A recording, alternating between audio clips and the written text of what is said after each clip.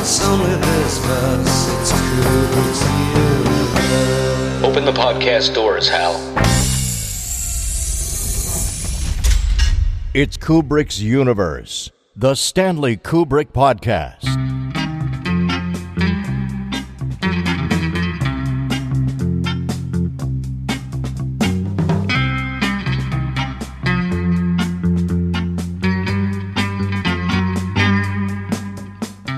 Hey everyone, thanks for joining us once again in Kubrick's Universe. This is a special episode for us because we are commemorating the 21st anniversary of the passing of our favorite filmmaker with not so much a retrospective, if you will, but rather something more akin to a time machine. And we hope to put you in it and kind of take you back there. So, there was a time when the internet was so new that only universities and governments were using it. Then this information superhighway, as it was called, slowly expanded its tentacles out into the world. At that time, you may have known someone who knew someone else who used CompuServe for their job to send something called electronic mail. But soon after, your friends were telling you that you have to get this thing called AOL. LOL. Flash forward to today and you don't even hear the phrase information superhighway anymore. That's because it is everywhere and used for everything. Now, we have a subset of the internet just for communicating with each other that we call social media. And there we have a handful of the most popular places where we share cat videos and tell others how stupid they are for their political beliefs. But in between these times, when we didn't even have YouTube yet, much less Instagram or Twitter, and when blog sounded more like a horror film from the 50s, there were millions of people using the internet trying to figure out the best ways to do so. Did you go to a chat room where people had to be there in real time to speak to each other? Or maybe you joined a group where you could leave some thoughts and come back to see if it turned into a conversation? I'm talking about the late 1990s. Back then, often, if you had wanted to say something, you would find a message board. And there, you could just type out some opinion you had, often in response to a news story. But whatever you typed just sat there like some new age version of a message on an answering machine. Now, if you're a listener of this podcast, you surely must know that it was around this time that Stanley Kubrick unexpectedly passed, in March 1999 to be precise. Well, in the days following Kubrick's death, many people wrote messages on some of these message boards to express their feelings about the awful news. It is almost impossible now to find remnants of those comments remaining anywhere on the internet, even using services such as the Wayback Machine. But fortunately for all of us, our very own Stanley Kubrick Appreciation Society and Kubrick's Universe contributor, James Marinaccio, saved some of these web pages. He wasn't sure why he was doing it at the time. He figured, well, maybe someday they will be gone and someone may want to read them in the future. Well, he was right. And we're going to present some of these to you now. Some of the following comments were made on a Prodigy.com webpage someone had set up back then called Stanley Kubrick, the Master Filmmaker. Others were on a Lycos.com fan page, which had a quote-unquote guest book section to leave comments. More came from the comments section on a CNN.com article called Remembering Stanley Kubrick, and finally, some are comments under an EntertainmentWeeklyOnline.com article from a critic named Ty Burr called Strangelove. All of the comments you're going to hear have been read to us for this podcast by some very good friends of ours in the year 2020, but it's especially important to note that the words themselves do date back to March 1999, in the days that followed Stanley Kubrick's untimely death. So, with a little tip of our caps to H.G. Wells, let's all hop in the time machine and go back there together. Pee-wee from Knoxville, Tennessee. Kubrick was without a doubt the best filmmaker in history. As a tribute, I rented the film I hadn't seen, Killer's Kiss. It was all there. The fascination with architecture, the clever, forceful use of visual symmetry, the twins motif. and all in about 67 minutes. Bravo. Michael N. Langford from Decatur, Georgia. Moments of pure transcendence. That's what has always dazzled me most about the films of Stanley Kubrick. From my first 14-year-old wide-eyed discovery of 2001 in 1968. Those moments of purest, electric, realer-than-real, awesomely symbolic yet deeply emotional, incredibly surreal and always high-powered, visual dramatic impact. Moments that completely leap across our old ways of thinking, feeling, and seeing. Words almost fail to begin to convey these feelings these moments create. We all have our favorites. Some of mine are the bone hurled skyward, transformed into a spaceship in 2001. The opening shot of Alex and his droogs in The Clockwork Orange. The twin girls' sudden appearance in the Overlook hallway in The Shining. Lolita's heart-shaped sunglasses. Slim Pickens whooping ride on the bomb of Dr. Strangelove. Gene Simmons holding high the son of Spartacus for his dying father to see. And the ancient astronaut David Bowman on his deathbed in that eerie, elegant room, quietly, slowly reaching out toward the dark monolith, toward all the mysteries of existence, toward rebirth, toward transcendence. I believe that future generations, far beyond 2001, will discover and rediscover in Kubrick's films their own dawns of man. They will envy us for having lived in this man's own time, at the dawn of his legacy, and for having seen the first screenings of the dazzling, transcendent films of Stanley Kubrick. Jasmine from the United Kingdom. Kubrick banned my fave film, A Clockwork Orange. I read the book at 12 years old but was too scared to go to the movie, but my boyfriend did and all his friends. They were so influenced by it. They bought the white boiler suits and even wore eyeliner. Before that, there were skinheads and suede heads. They were only 15. They didn't kill people or rape people, but they nearly did. I saw the film in Paris. It was the early 80s and most had forgotten it. It was a film that had gang mentality, always an attraction for teenagers. I loved the image, but at the time, the bad boys were always the sexy ones. Now, the following one is interesting in that Kelly from New York had just created their first internet account the day after Stanley's passing, and in doing so, chose the screen name by Kubrick, Kelly from New York. The day after I learned of Kubrick's death, I finally got an AOL account. For months, I've been anticipating the glories of surfing and chatting, etc. And I've always wanted a Kubrick homage somewhere in the 10 available characters for my screen name, but I never imagined I'd be using the word by. Kubrick is the greatest filmmaker ever, hands down, not because of tyrannical direction, obsessive repetition and perfection, or megalomania, simply because he's the only director who could paint his name at the bottom of a canvas with sincerity. His movies were his visions, and he kept the art pure. Oh yeah, and his movies are simply a blast to watch. I still have yet to see pre-Spartacus Kubrick cinema, I'm ashamed to admit, but I simply cannot get enough of Clockwork, Full Metal Jacket, and The Shining. I can't help but be skeptical, as most Kubrick fans are, about what was going to happen to Eyes Wide Shut over the next 4 months. I pray that it is finished like they say, save the minor sound and music post. But we all know Kubrick's track record for finishing films in the last minute, even after the last minute, i.e. The Shining. But my faith resides in Kubrick's being happy during his final hours. He could only be happy if the film was done. Rest in peace, dear Drugi. Massimo Maggio from Italy. I consider each of his movies a milestone in its kind. At first I have felt sorrow for his death, but then his opera will always be here, incredible, astonishing, enigmatic, and visionary.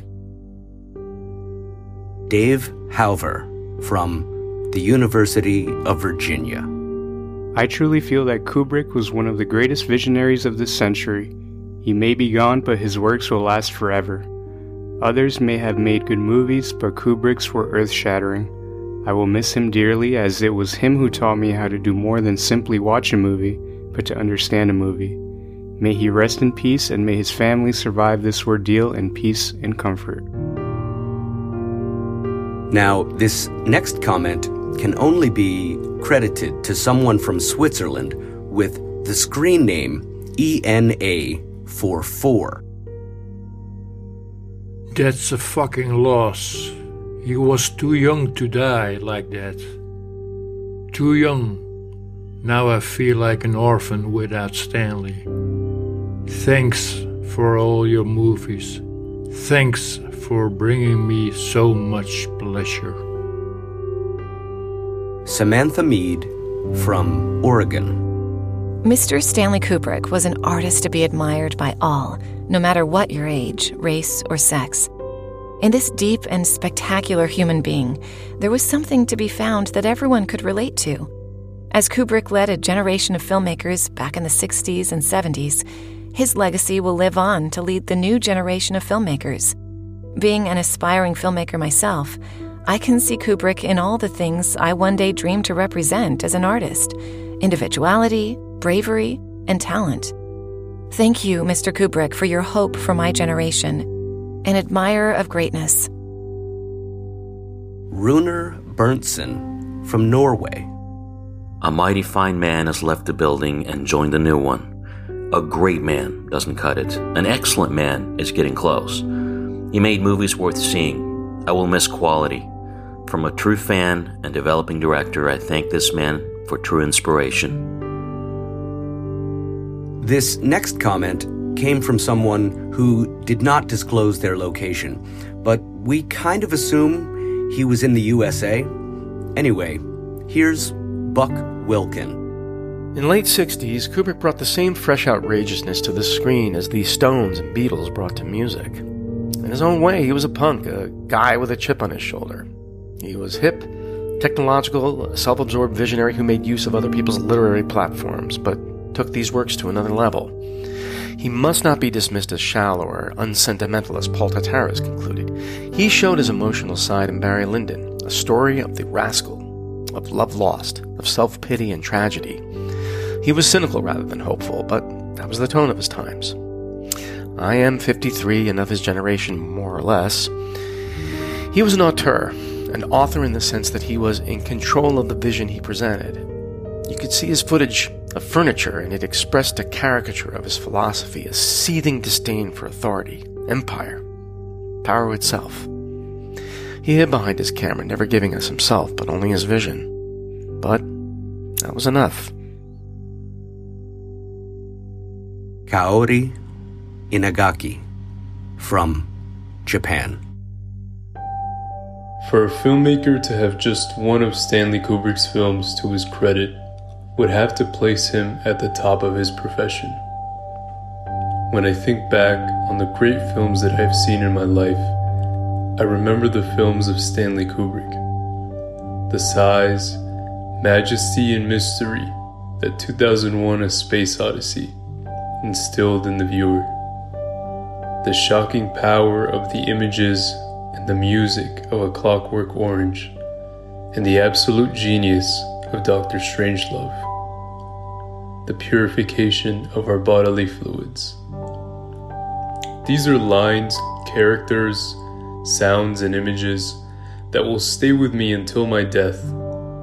If we think about it, it really was Stanley Kubrick who created the first music video. He was the first to understand the importance and power in the dynamic blend of audio and visual, and he did it so well. Stanley Kubrick was a genius. I will miss him greatly. Rest in peace, great master. This comment is also from an undisclosed location with the screen name Federico J. Malcolm McDowell's face with the phallic nose and ranting about ultraviolence, and Ludwig van. Sterling Hayden and his precious bodily fluids. Hal. Nicholson at his most demented. Kubrick was somebody who painted like Goya, allowing us to see his and our dark side without apologies. The real pity is that there are no more like him in an era that glorifies pastiches like Titanic and Spielberg as great cinema. Kubrick will surely be missed.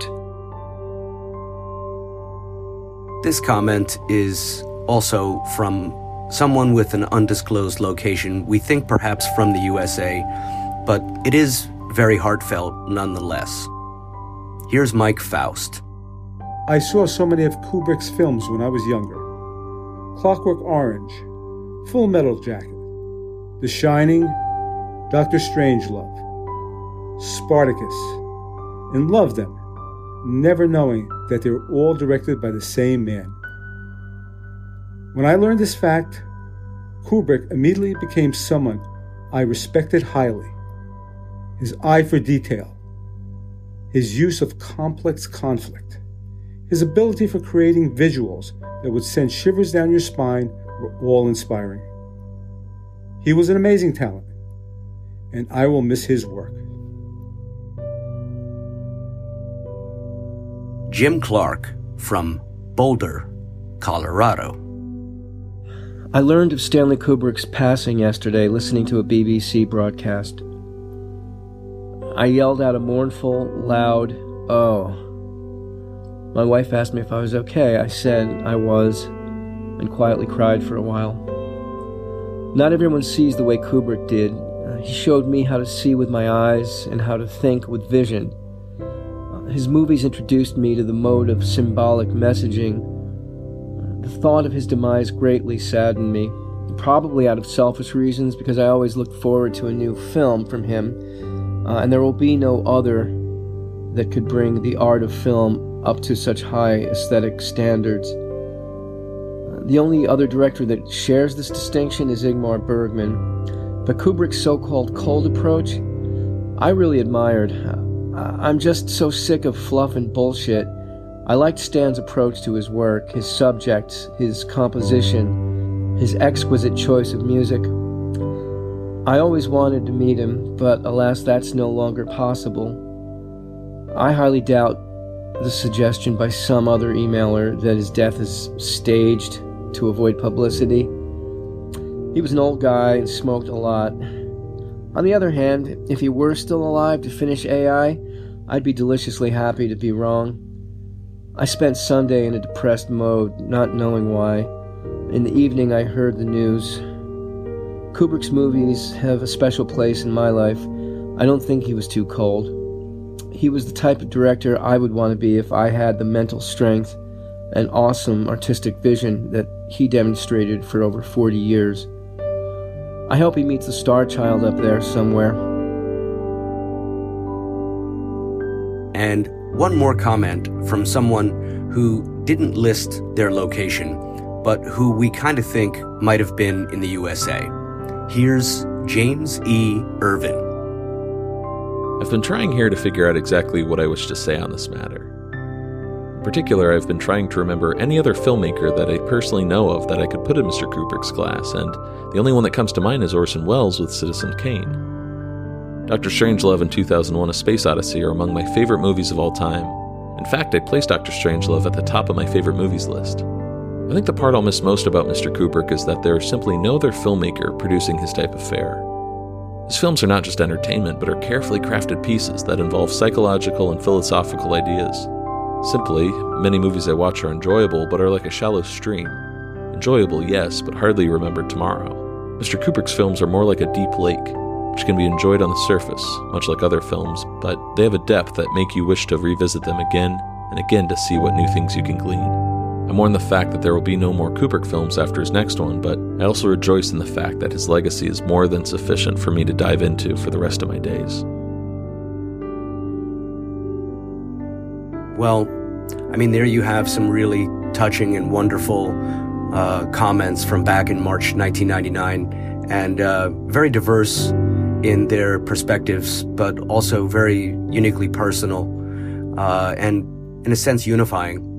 So to end this homage, we'd like to read to you the ultimate lost web comment that occurred after Stanley's death. I'm referring, of course, to Stanley's widow, Christiane Kubrick. She had, and still does have, her own website for, among other things, showcasing her original artwork and paintings. About 3 weeks after Stanley died, she posted the following. I would like to thank everyone who has been kind enough to send me and my family their condolences, thoughts, and reminiscences about Stanley. On this website, I intend to take the opportunity to confirm the truths about Stanley and correct the inaccuracies, at least the gross ones, though it is only fair to tell you that this is not a chat line. I would like to give you a short account of myself. I am Christiane Kubrick. My maiden name was Christiane Susanne Harlan, and my stage name was Suzanne Christiane. I've since given up acting, and for the last 40 years I've worked as a painter. In 1958, I married Stanley. We were married for 41 years. As and when the time comes that I feel I must say more, I will. So, there you have it. That was just a sampling of some of the most poignant and interesting comments from among the dozens that James was able to save at that time. And of course, that was just a random selection of what must have been hundreds or maybe thousands of comments throughout the internet immediately following the news of Stanley Kubrick's passing. These comments certainly show people's love and admiration for the man and his work, and their sadness over his passing, which I'm sure we can all agree was much too soon.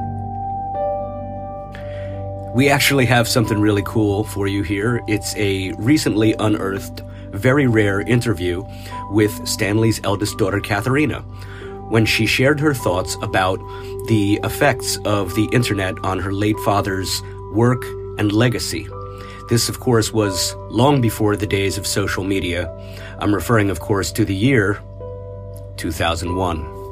This interview was conducted by and is courtesy of Federico Greco. He has on the internet, he has a huge following.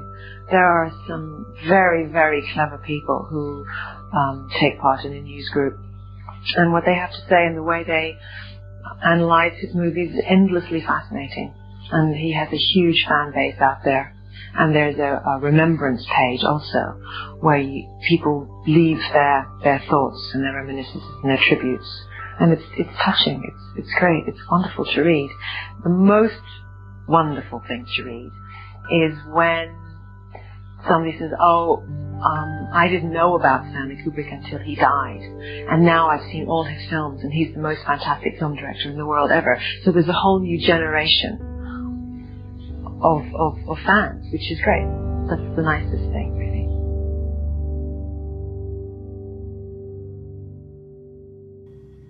Nearly every last comment that we saved is complimentary, to say the least.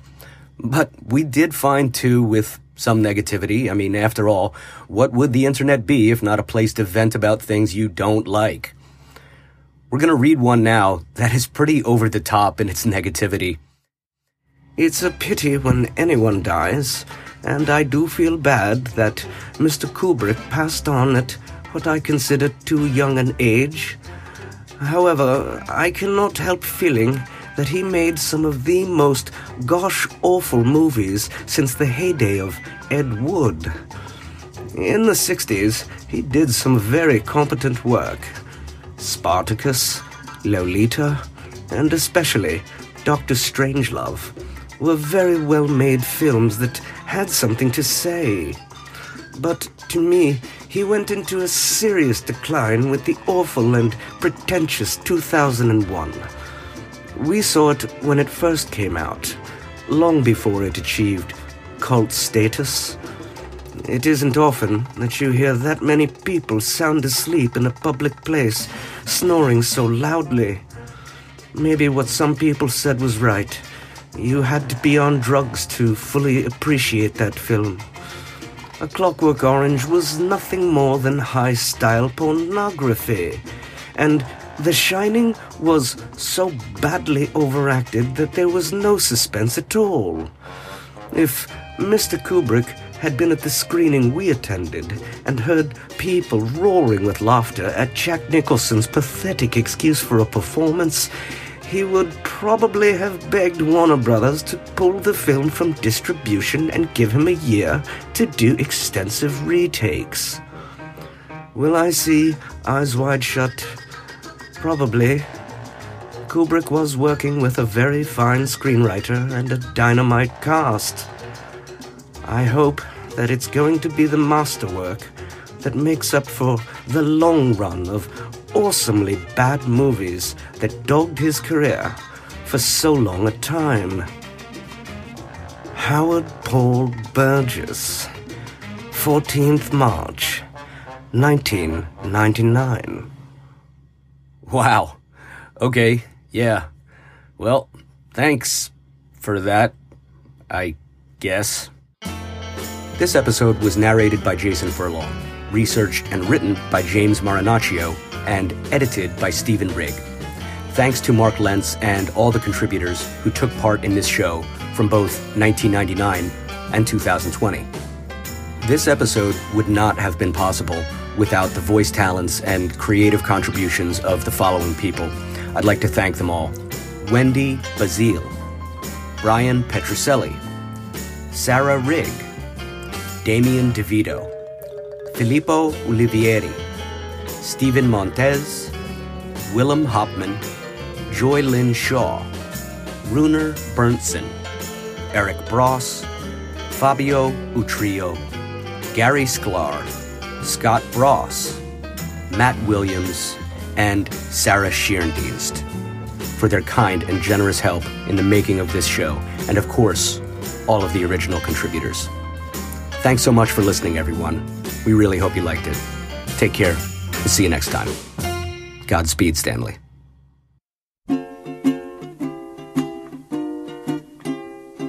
Raindrops are falling on my head, and just like the guy whose feet are too big for his bed, nothing seems to fit. Those raindrops are falling on my head, they keep falling.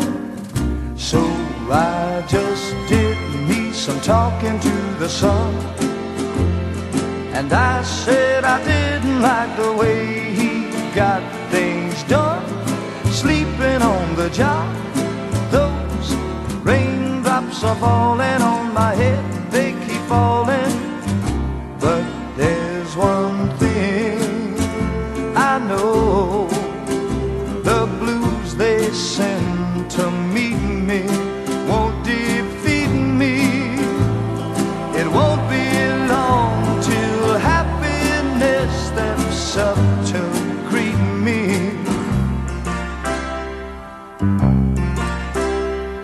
Raindrops keep falling on my head, but that doesn't mean my eyes will soon be turning red.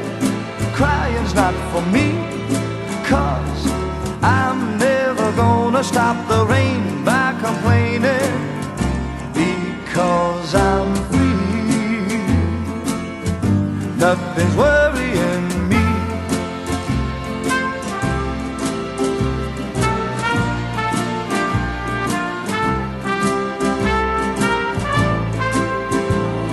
It won't be long till happiness steps up to greet me.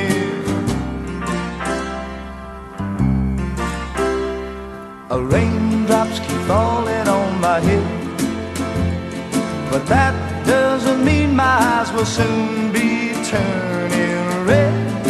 Crying's not for me, 'cause I'm never gonna stop the rain by complaining, because I'm free.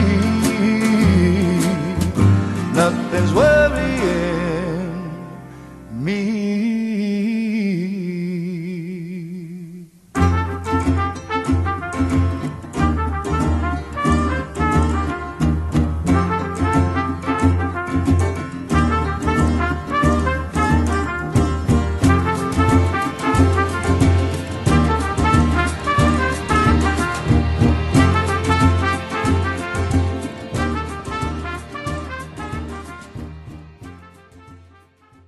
It's Kubrick's universe. We just live in it.